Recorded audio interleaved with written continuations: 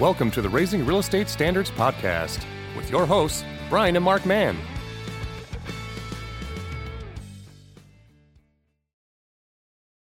Okay, guys, welcome back. We just finished up a fantastic training session here in Greensboro with my guests today. I'd like to welcome Ashley Snow and Bob Koch from RE/MAX International. Thanks for coming. Thanks for having us. Yeah, thank you. Awesome. And so I want to kind of dive into our presentation today for those that weren't able to attend the live event. The topic that we've unpacked is one that is not a sexy topic, not something that's just people are running out to learn about, but it's something that's super important, and it's going to drive dollars to the bottom line for agents across the nation. And that is the idea of emotional intelligence and how we as agents in this emotionally charged world that we live in, and emotionally charged job and career that we decided to go into, deal with various different types of issues and do it effectively to make the client experience great. So, guys, let's just kind of dig into this. Talk about, what agents need to do, how they can get started, and to really kind of take in and figure out who they are, how they want to present themselves, and make better conversations and better understanding of their surroundings and the emotions in this world. Mm-hmm. Well, I think it all starts with self-awareness, right? So we're looking inward. If we don't understand ourselves, we're not going to understand anyone else. And self-reflection, I think in the world that we live in today, we're so busy. We're always putting out fires. We're going 1,000,000 miles a minute. And I think it's rare for us to stop, pause, and look inward to determine, how is this situation making me feel? It's a topic that people would assume is common sense, but it really takes some proactivity and intentional reflection to understand. Yeah, it's that aspect of what are the triggers in my life. And when you actually self-reflect and look at different things and the activities that you're doing on a daily basis, you start to understand, like, there are some habits that I have that some of those habits might directly correlate to how I handle specific things and, what makes me tick on a regular basis. An example that we use today is having a daily routine. And if you miss a step in your daily routine, what does that do to you? Like, subconsciously, it kind of changes how you handle things.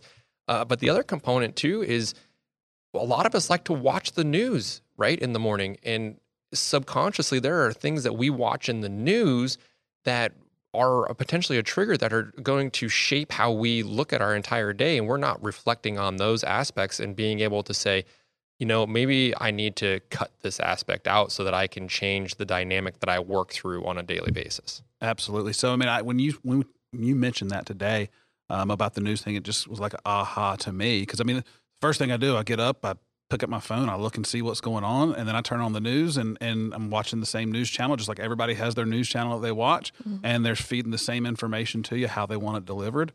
And it was like, that absolutely sets the tone for the day. It sets the tone because they're talking to me before I talk to my kids, before I talk to my wife, before I talk to anybody. I'm being talked to by talking heads.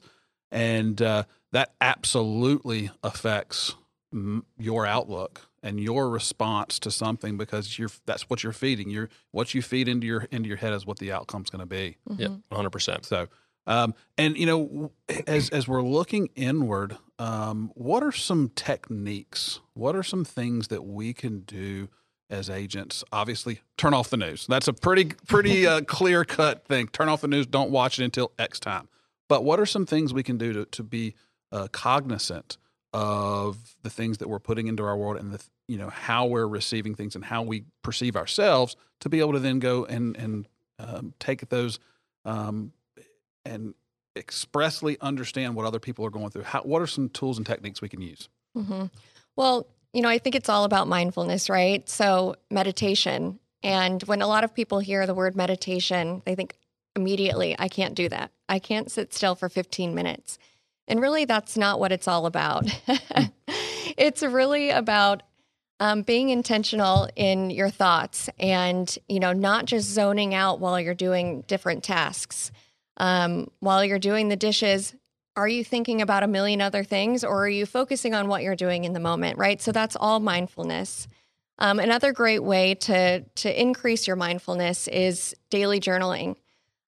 So it doesn't require a lot of time, a few minutes in the morning, a few minutes in the evening, even when you're out on the road, opening up your notepad in your phone and jotting down, this is what happened. This is what made me feel, or this is how it made me feel.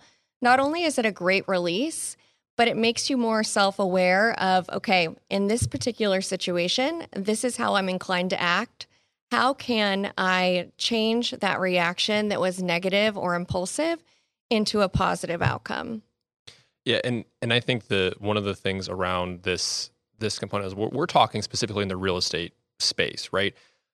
But I would argue that as a human being, everything that you do in your daily life all talks to each other. We don't get to silo what we do for work completely separate of our life. And as Ashley mentioned, some people have this real sticking point about meditation. And I will admit that I'm one of those people. I don't like to do that. For me, it doesn't seem like something of value. However, there are other practices that I do in my role. Like in the mornings when I sit down at my computer, our initial reaction is to look at our email right away. And I don't. My calendar opens first because my calendar is what I put together. It's mine. It's what I have deemed to be important. And ultimately, your emails are somebody else's agenda, right? So there's certain habits that you can change. On the flip side of this, when we look at the idea of being emotionally intelligent, it's not just relegated to our client interactions. It's how do we deal with our family? I mentioned it today in the presentation. Like I have 3 kids, and there are times where it is going bonkers at my house, and I don't recognize that what my kid really needs right now is a hug because I've got so much going on. I'm like, I don't have time to give you a hug right now. When in fact, I should be paying attention to that particular emotional point and making some of those adjustments because at the end of the day, nobody's dying on my watch. Right? There's nothing that I'm doing right now that is going to be a life and death circumstance. So taking that step back, reflecting on the journaling aspect, like how can I improve myself holistically, not just in my business, but in my life as a whole and kind of create that transformational attitude. Absolutely. So one of the things that, in a lot of what we do, a word that comes to my mind, and it seems very apropos in this, is for those that are, like myself, this is not natural. This is not a natural thing for me to be an emotionally intelligent individual. This is something you have to intentionally decide, I want to be better at this, and then put things in place to help yourself get there. Because it's like anything, it's a muscle. You have to flex it, you have to work it to be able to get better at it.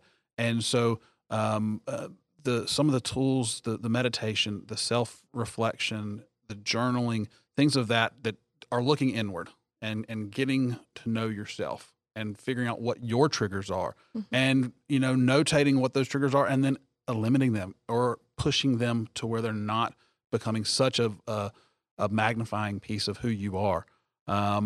So once we do that, we can't unpack emotional intelligence in a 25-minute podcast, but once we have taken care of ourselves and we have put some things in place, we're putting the good stuff in, putting the triggers aside.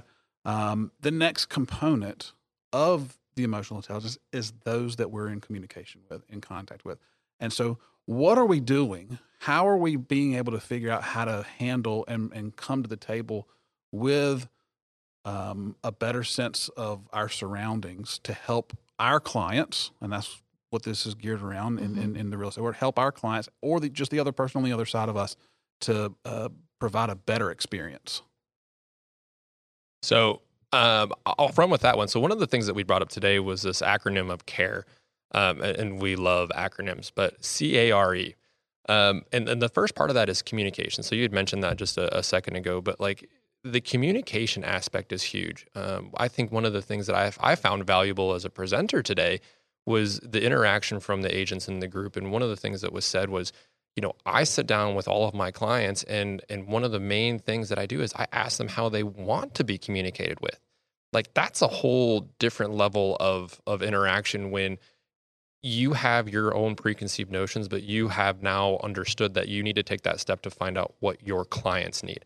And is it through text message? Is it through phone call? Is it through email? I mean, do you want to be, do I need to download the WhatsApp? And that's how I need to communicate with you, right?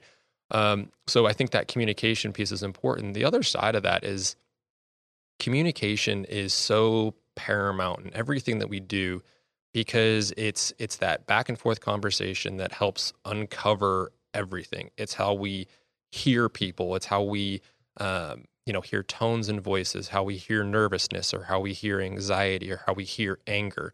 We're also in that communication piece. It's also that physical part, right? When you're sitting down with somebody and you see them twitching, or you see them moving their eyes in different directions, you see them playing with their hands or something, like all those things are communication indicators that help us understand, where we need to go with things.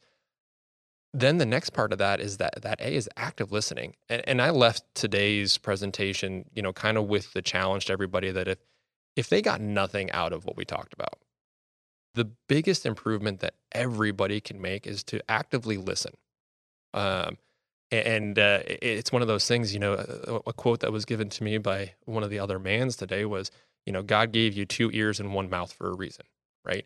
So the idea of listening to what our clients say, listening to what our family says, all these different things, and actively doing that, and listening to understand versus listening to respond is something that's incredibly important, especially in the real estate space, and understanding what our clients want and need and what drives them. And then obviously on that R component of it is how do we relate to them? How do we respond? How do we handle these different circumstances? How do we provide opportunities to create a win-win circumstance? And ultimately that's the gig. We're trying to live the best life that we can. And in that life, it's going to take some response and give and take and understanding the opportunities and what that looks like. And then finally, we have to empathize, right? And I think empathy is one of those really, really complicated emotional concepts. Some people have more empathy than others. I mean, there are personality tests galore that will tell you that you're empathetic, you're not empathetic, you're sort of empathetic. And ultimately, the whole aspect behind that is are you listening to what's going on around you? And are you valuing the emotions of others around you? And maybe you don't understand or go along with it, but you don't devalue it to the point that it means nothing. You're taking that opportunity to identify with and work towards what is the most optimal outcome in anything you might be doing. Right. And I think another key takeaway from today was the back pocket question exercise. So in an effort to get to know where your client stands, how they're feeling about the transaction, what motivates them, have a set of questions that you are ready to ask each client in different situations to really get a better understanding of what makes them tick, how they're feeling. Are they excited? Are they nervous? Because at the end of the day, that's the goal, to understand how they're feeling so that we can alter our interaction with them to make it a seamless transaction. Absolutely. And when we went through that exercise, I was going through that through notes, writing notes, and I'm looking at this list of questions, of sample questions of the back pocket questions. And I look and I was like, there's my question. It's right there on the piece of paper. And I sit down, whether it's with an agent, whether it's with when I was in the real estate sales, whether it's with a client, and I always ask, I said, on a scale of 1 to 10, explain to me, where you are in your real estate business. And what is that number? Or on the sales side, from a scale of 1 to 10, what does a 10 look like in selling your home? What does a 1 look like? What's a 10 look like if I win? What's a 1 look like if I lose? So how am I going to win with you? How am I going to lose with you? And I love that. I love that scale piece because, inevitably it's going to be a 7. Or and if you're asking them 10, they're going to go through. If you ask that question, they're going to emotionally tie to that number, and they're going to tell you what is important to them, what is not. So I love that exercise. It was phenomenal. And as we're going through our world, we're in an emotionally charged arena. Let's just be honest. I mean, people are selling the or the biggest investment they'll ever make. They potentially have lived there for 30 years. They potentially have lived there for less than a year, and life just happened and blew up in their face, and now they've got to move again.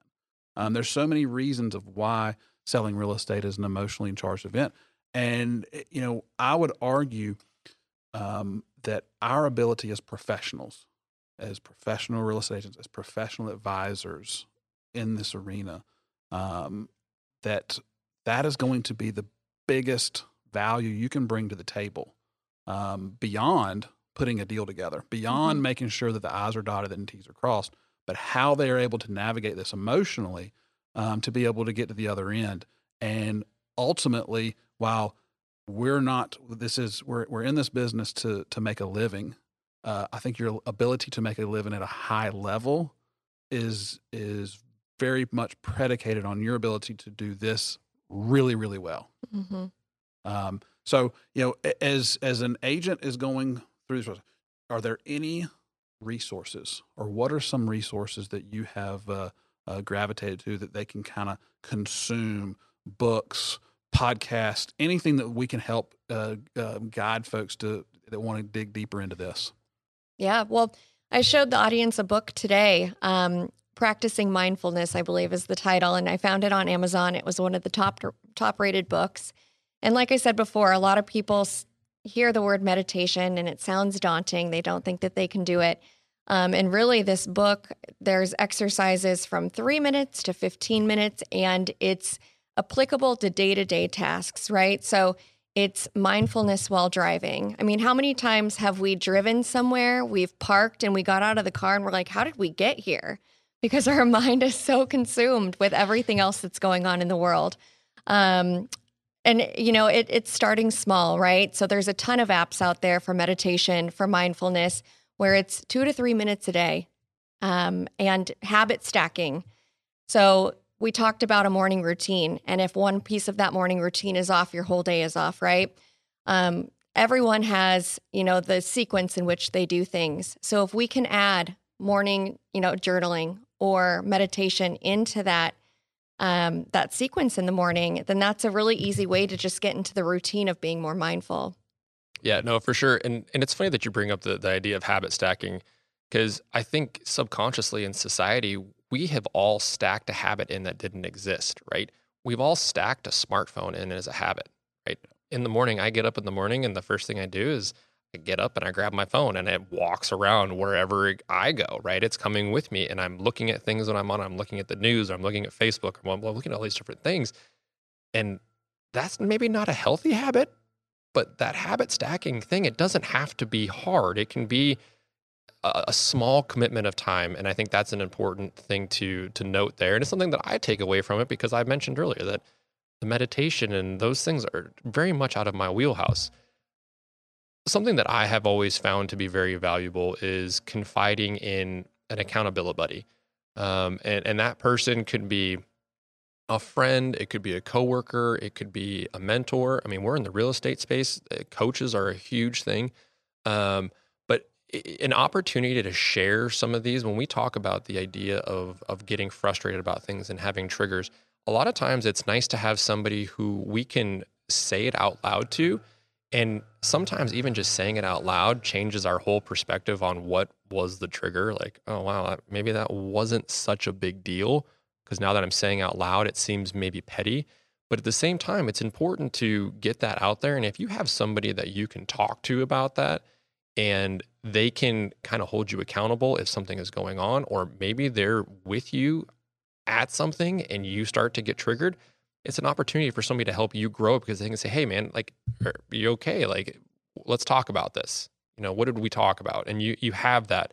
For me personally, I'm fortunate that I have a spouse that keeps me in line, but that's a big part of it, is that I can share anything with her, and she's going to give me a completely different perspective than what I have, because she is so different than me.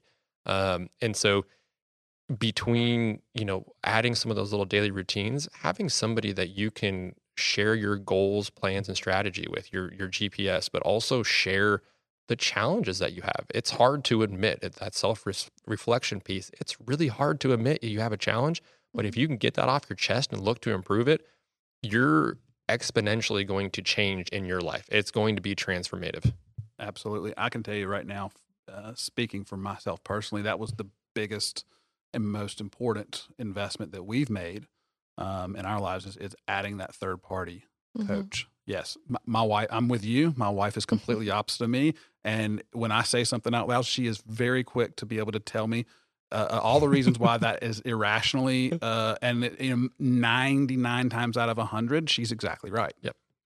Because I'm in my headspace, I'm in it internally, and I've built up a lot of things that are irrational behind the thought process.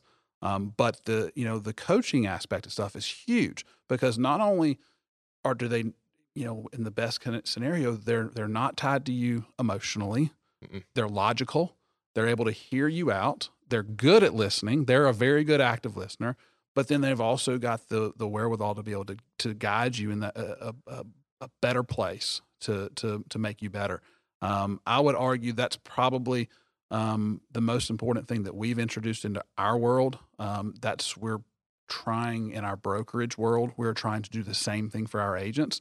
And for those that want to, meeting with them one-on-one, again, whether it be in the deal doctor stage or whether it be in the business building stage or whether it be in the I'm scared about what's going on in the world right now stage. It's being able to be there, listen to them, and then provide a perspective that they can't or that we can't internally get to by ourselves. Mm-hmm. So that is phenomenal. Guys, I just want to say thank you so very much for traveling from various parts of the country, from Colorado and South Carolina, to meet with us today, to host this live event, to sit down with us on the podcast. We really appreciate it. You guys are a big part of our business, a big part of our successes, and we really appreciate it.